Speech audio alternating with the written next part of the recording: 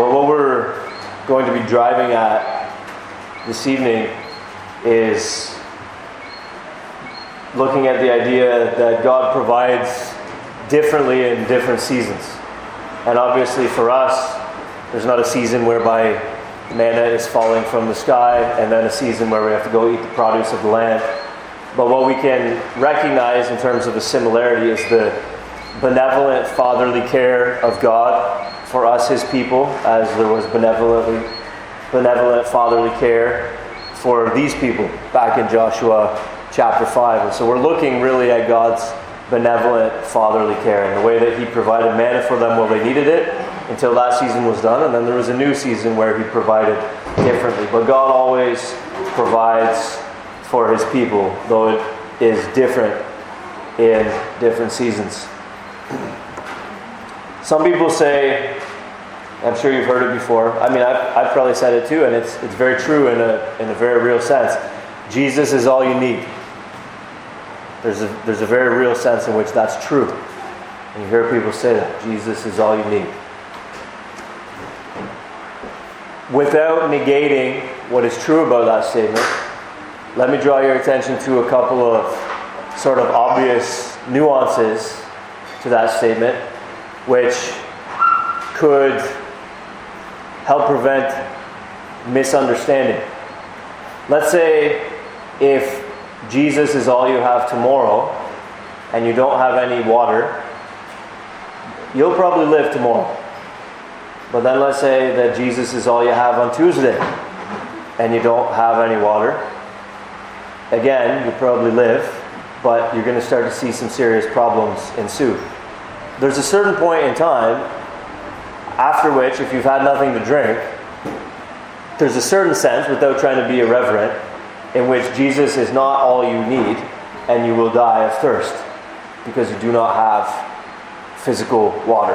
When we say Jesus is all you need, when I say it, when others say it, there's a certain set of assumptions that we're making and a certain context in which that's true and a certain paradigm within which that's true. But it's not to negate the fact that we need other things, like food. And so as the Israelites went out into the wilderness, there was a certain sense in which Yahweh was all they needed, but there was also a certain sense in which they needed food. And in fact, what we see is that God provided manna in the wilderness throughout the 40 years that they wandered, until this day that we read about when they finally get to the promised land, eat of its produce, and the manna ceases. We have various needs other than God, in the sense that I've nuanced it and described it above. Back in 2014, 15, somewhere around there, somewhere in that neighborhood, maybe 2013, I drove to another city in Canada and I got myself a dog that I had arranged to pick up that particular day. And this dog's name was Johnny, so we had to change the name so that both me and the dog didn't come running when Mel called. So we ended up calling the dog Junior. And I became very attached to this dog. He was my good buddy. And when I'd go out on my night run trucking, driving all over the province, I'd be driving all night and I'd have Junior, my dog, in the truck with me. And when I took a little nap in the bed, which was behind the driver's seat in the big tractor trailers, my dog would curl up with me, and he was my buddy, Junior. Well, when we started to think about moving to Barbados, we started to reckon with the cost that would be involved. And I don't mean the outlay of money. All of that would be covered by the church in sending us down here. What I mean is we would have to sell our house, and we would no longer be homeowners, and we would have to leave the country that we had both come to call home, even though Mel was originally from Barbados. She was up there from the years 18 to 30. during which portion of time you do a lot of growing and maturing, and you change a lot, and you become attached to, a lot of times you put down roots in a new place, and you become attached to that place, and that was the case with Mel. So we had to give up our house, we had to give up the country, we had to give up our familiar social networks as we were going from a place that we knew a good set of people and knew them deeply and significantly and had some pretty strong friendships, and go to a place where even the acquaintances that Mel had, most of them were long distant, if I could put it that way. That there was 12 years between her and intimacy with many of those people. And of course it was her parents, and we've been really privileged and grateful to have them as we moved back to Barbados. But there was a very real sense in which we were going to a place where we didn't really have friends per se. We didn't really have close relationships. And there were all these costs. And I had settled in my mind that all of this would be worth it. And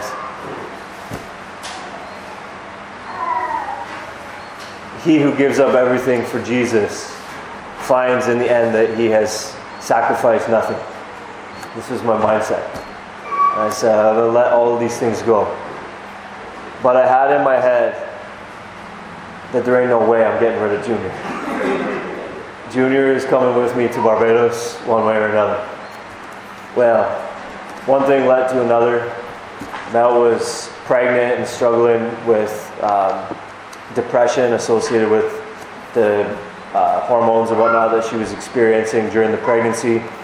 She was taking care of a little toddler on top of that, and we were up on the 8th floor of an apartment building. I was gone working like 12-hour days with a long commute on either end of that 12 hours, and she was up there just barely hanging on, and it was difficult for her to take the dog out in the middle of the day if you needed to go to the bathroom, and she was struggling with that. And of course you can't just open the door and let him out on the 8th floor. And I started looking into the paperwork, how much this is going to cost to transport my dog from one place to another, and how complicated it's going to be. And I knew enough about Barbados at that time to know that things don't always work in the most efficient manner possible. And I started to realize, I'm not taking the dog. And I started to realize, if I'm not taking the dog, it doesn't make sense to put Mel through another year of suffering and struggle only to get rid of the dog at the end of that time. So, I put some feelers out there, and we ended up finding a good home for him, and that was great. That was I'm happy the way that worked out.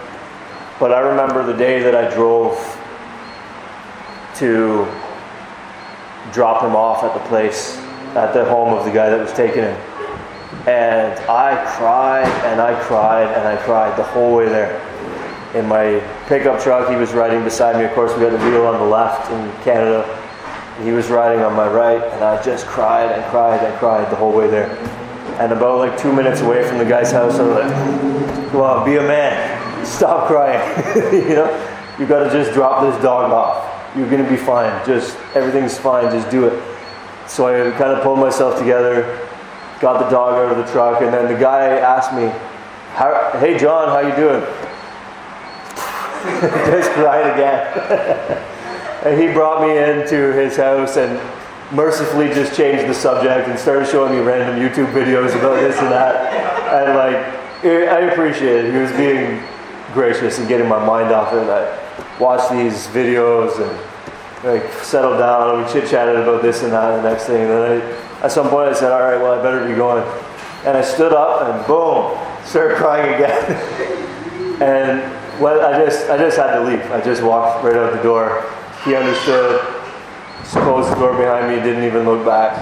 But I got in my truck and as I drove away, I saw in my rearview mirror my dog looking out the window. Cried again all the way home. Listen, I cried for honestly, I cried at work for 2-3 days. It was brutal. You might say, well, John really loves dogs. Yes, I do really love dogs, but I would say this. That dog, I think, represented to me like one bit of constancy. And while I was giving up everything else, I had in my mind, like, the one thing that's not going to change is the dog. And he's going to be sort of the connection between this season and that season. And as I leave Canada and as I give up everything else, at least my dog's going to be there. And then it was like, when I had to get rid of the dog, it was like, I think it was like more like the straw that broke the camel's back, more so than like my actual love for the dog specifically. I think it signaled to me that this new season is going to be completely different. And there's not going to be any vestiges of the old season in this new season.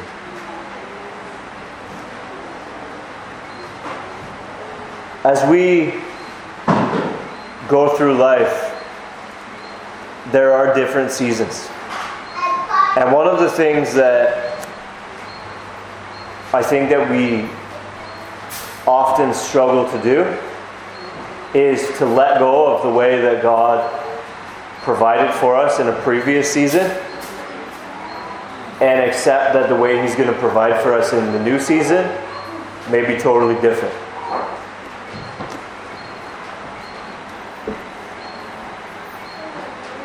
Whether it's a dog, whether it's a job, whether it's a set of friends, whether it's a church family, whatever it is, I think what happens, or what can tend to happen with us, is that's our manna, if you will, for that season.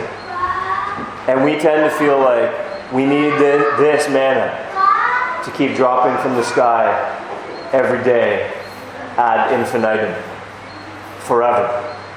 We can never have this manna stop.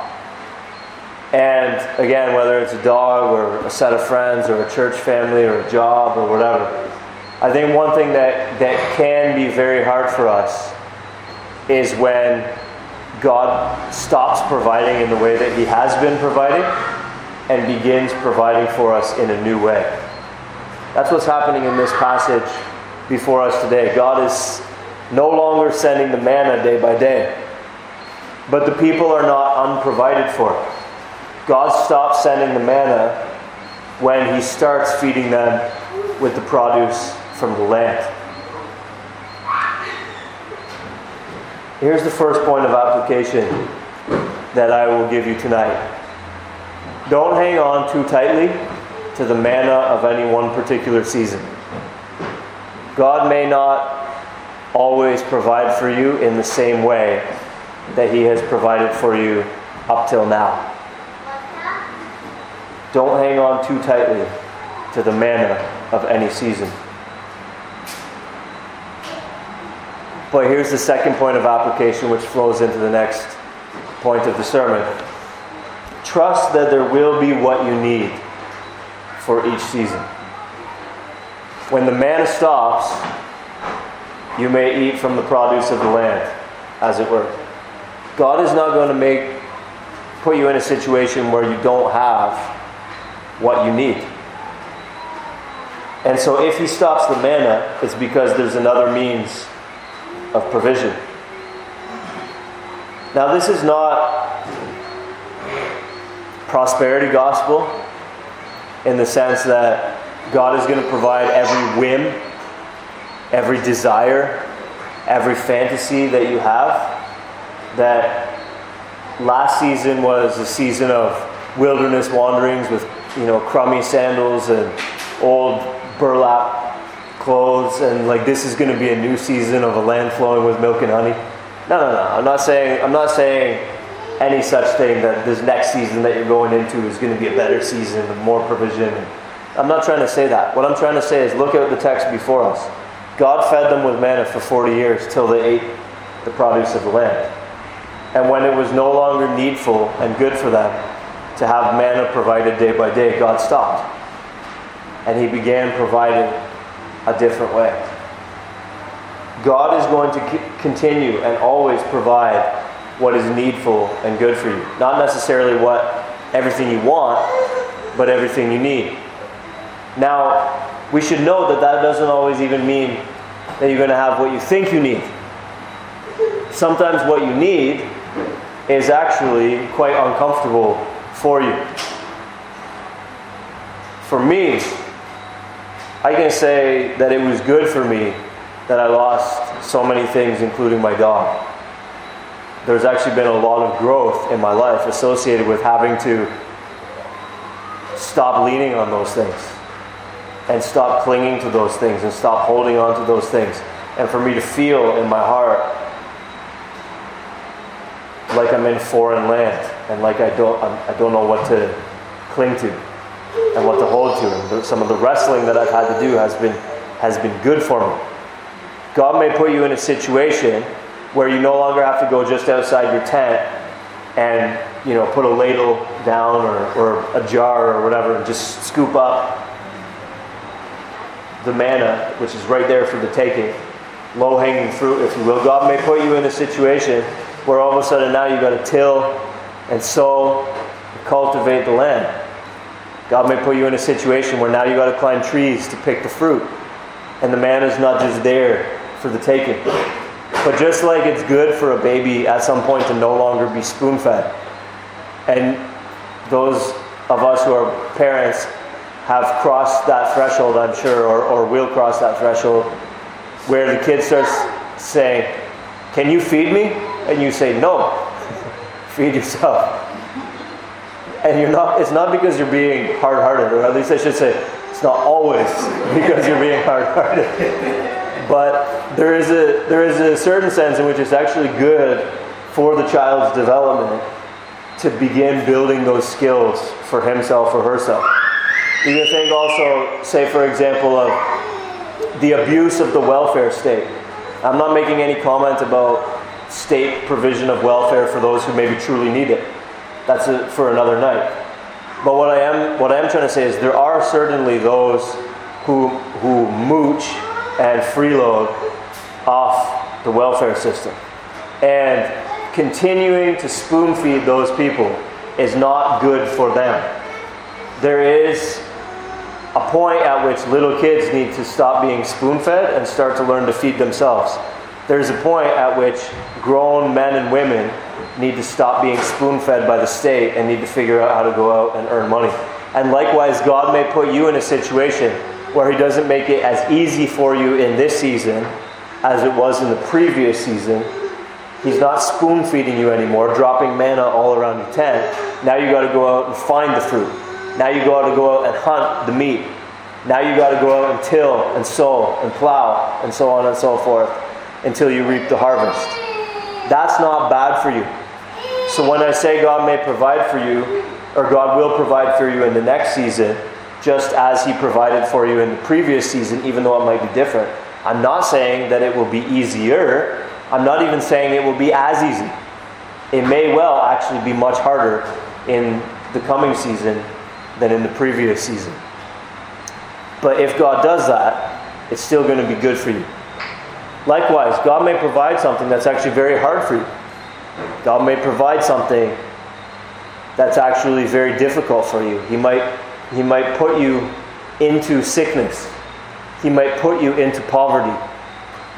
I remember the story of Corrie ten Boom and Betsy ten Boom going to a concentration camp and arriving and finding that the women's dormitory that they were in was flea infested.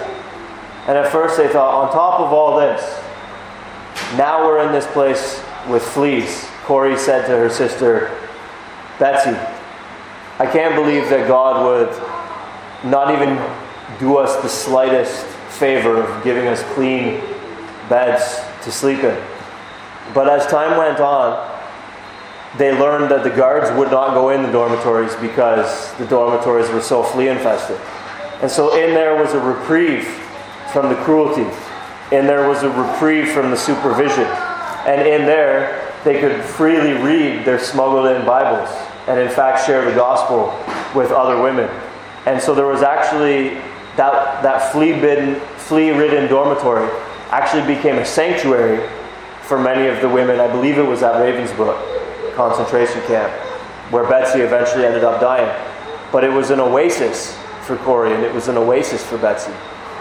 Likewise, the way God has worked powerfully in some people's hearts through their cancer or through some other kind of tragedy, to the point where they realized that what God provided was good for them, was needful for them. It wasn't that God worked in spite of that thing in their lives. It was that God worked through that thing in their lives. God had put it there because He deemed it good and needful. So the manna may give way to another means of provision, but we may trust that even when one season is over, God is still going to continue to provide for His people in the next season. He may make you go out and work for that provision in a way that He didn't when He spoon-fed you the manna. He may provide what is difficult for you instead of what is easy for you. But God is going to continue to provide. So, application 1, don't hang on too tightly to the manna of any one particular season. Application 2, trust that there will be what you need for each season. God may provide differently in different seasons, but God will always provide for His people. Thirdly, this provision that God made for the Israelites in the wilderness was itself real, historical, literal food. God literally gave them bread from heaven. There is real, literal, historical provision that God gives us. You should give thanks for the food that you receive. There's no rule in Scripture that it has to be before you eat as opposed to after you eat. There's no rule in Scripture that it has to be at every meal and not just once per day, or etc., etc. Without being sticklers about this, in Romans 1, one of the first marks of the ungodly is that they did not give thanks to God. And so we as Christians ought to be thankful people. We ought to recognize that even if we went out and earned the money and went to the grocery store and bought it and cooked it ourselves, we ought to recognize, though, that all of this comes from God. We ought to thank God not only for our food, but we ought to thank God for our houses, whether they're owned or rented. We ought to thank God for our cars. We ought to thank God, etc., etc. These didn't just come from the Suzuki factory in Japan, and we ought to thank the workers there. We ought to thank God ultimately because He is the ultimate provider of all that we have. God provides in many, many ways. Manna, as it were. Just things that we practically need. God provides. God cares. God's fatherly benevolence is manifest in these things. But the manna in the wilderness wanderings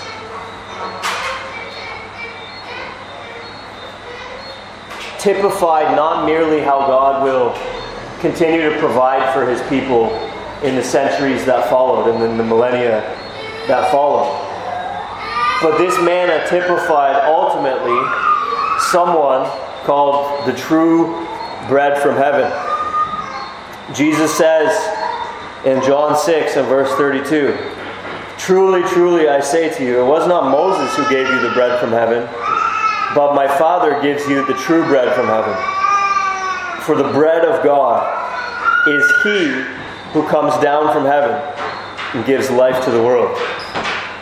They said to Him, "Sir, give us this bread always." Jesus said to them, "I am the bread of life. Whoever comes to me shall not hunger, and whoever believes in me shall never thirst." The food that we eat, whether it's manna, which falls from the sky, whether it is pasta or rotis or pizza or a roasted chicken breast sandwich or whatever, all of these things typify and point to and signify the true nourishment that God gives us. What Jesus tells us is himself. He is the true bread. Whoever comes to him will never hunger. Whoever comes to him will never thirst. He teaches us that the manna pointed to him. God's provision of food for his people pointed to Jesus. I would say, still, the fact that God provides us food points us to the fact that Jesus is the bread of life that the Father has also provided for us. All of these other kinds of manna, roasted chicken breast sandwiches and pasta, rice and pizza and whatever else, these may cease. There may be supply chain issues, there may be famine, there may be whatever. You may develop a lactose intolerance or a gluten sensitivity or whatever. None of these things are permanent. You live in a state of flux. 1 month you may not be able to afford what you could afford the month before. 1 month you lose your job, and now what provision looks like is different. All of these things are in a state of flux. God is going to continue on that level to provide for you in some way what is good for you and what is needful for you. But here is what you always have. Jesus, the true bread from heaven. There's this song that says this: in the waiting, in the searching, in the healing, in the hurting, like a blessing buried in the broken pieces, every minute, every moment, where I've been or where I'm going, even when I didn't know it or couldn't see it, there was Jesus. There was Jesus. The way God provides for your temporal needs, your circumstances, may be very different in one season than it was in the season prior. It may be hard, it may be difficult, it might involve tragedy. There might be a lot of hard work and maturation and personal growth involved in acquiring what you need in a new season. But God will always provide. So don't cling too tightly to the manna of any one season. And trust that God is going to continue to provide in some way in the next season. But know this: overall and in it all and through it all, there is a manna which we always have, which we always possess, which never ceases. There is no point where we eat from the produce of the land and that manna ceases. In the midst of whatever season we are in, and whatever season we are going into, there was Jesus. There was Jesus. There will be Jesus. The earthly manna may ebb and flow and cease and change, but that to which the manna points, Jesus, is the same yesterday, today, and forever. Constant. And we always have him. Ecclesiastes 7 and verse 10 gives us some wisdom as we move from one season to the next. Say not, why were the former days better than these? For it is not from wisdom that you ask this. We have to recognize seasons change. One season of life is different from the one that went before it and the one that's coming after it. Don't cling too tightly to the way, the manner in which God provides for you in any one particular season. Just trust that he's got you all your life through, and that in it all and through it all, there has been, there is, and there will always be Jesus.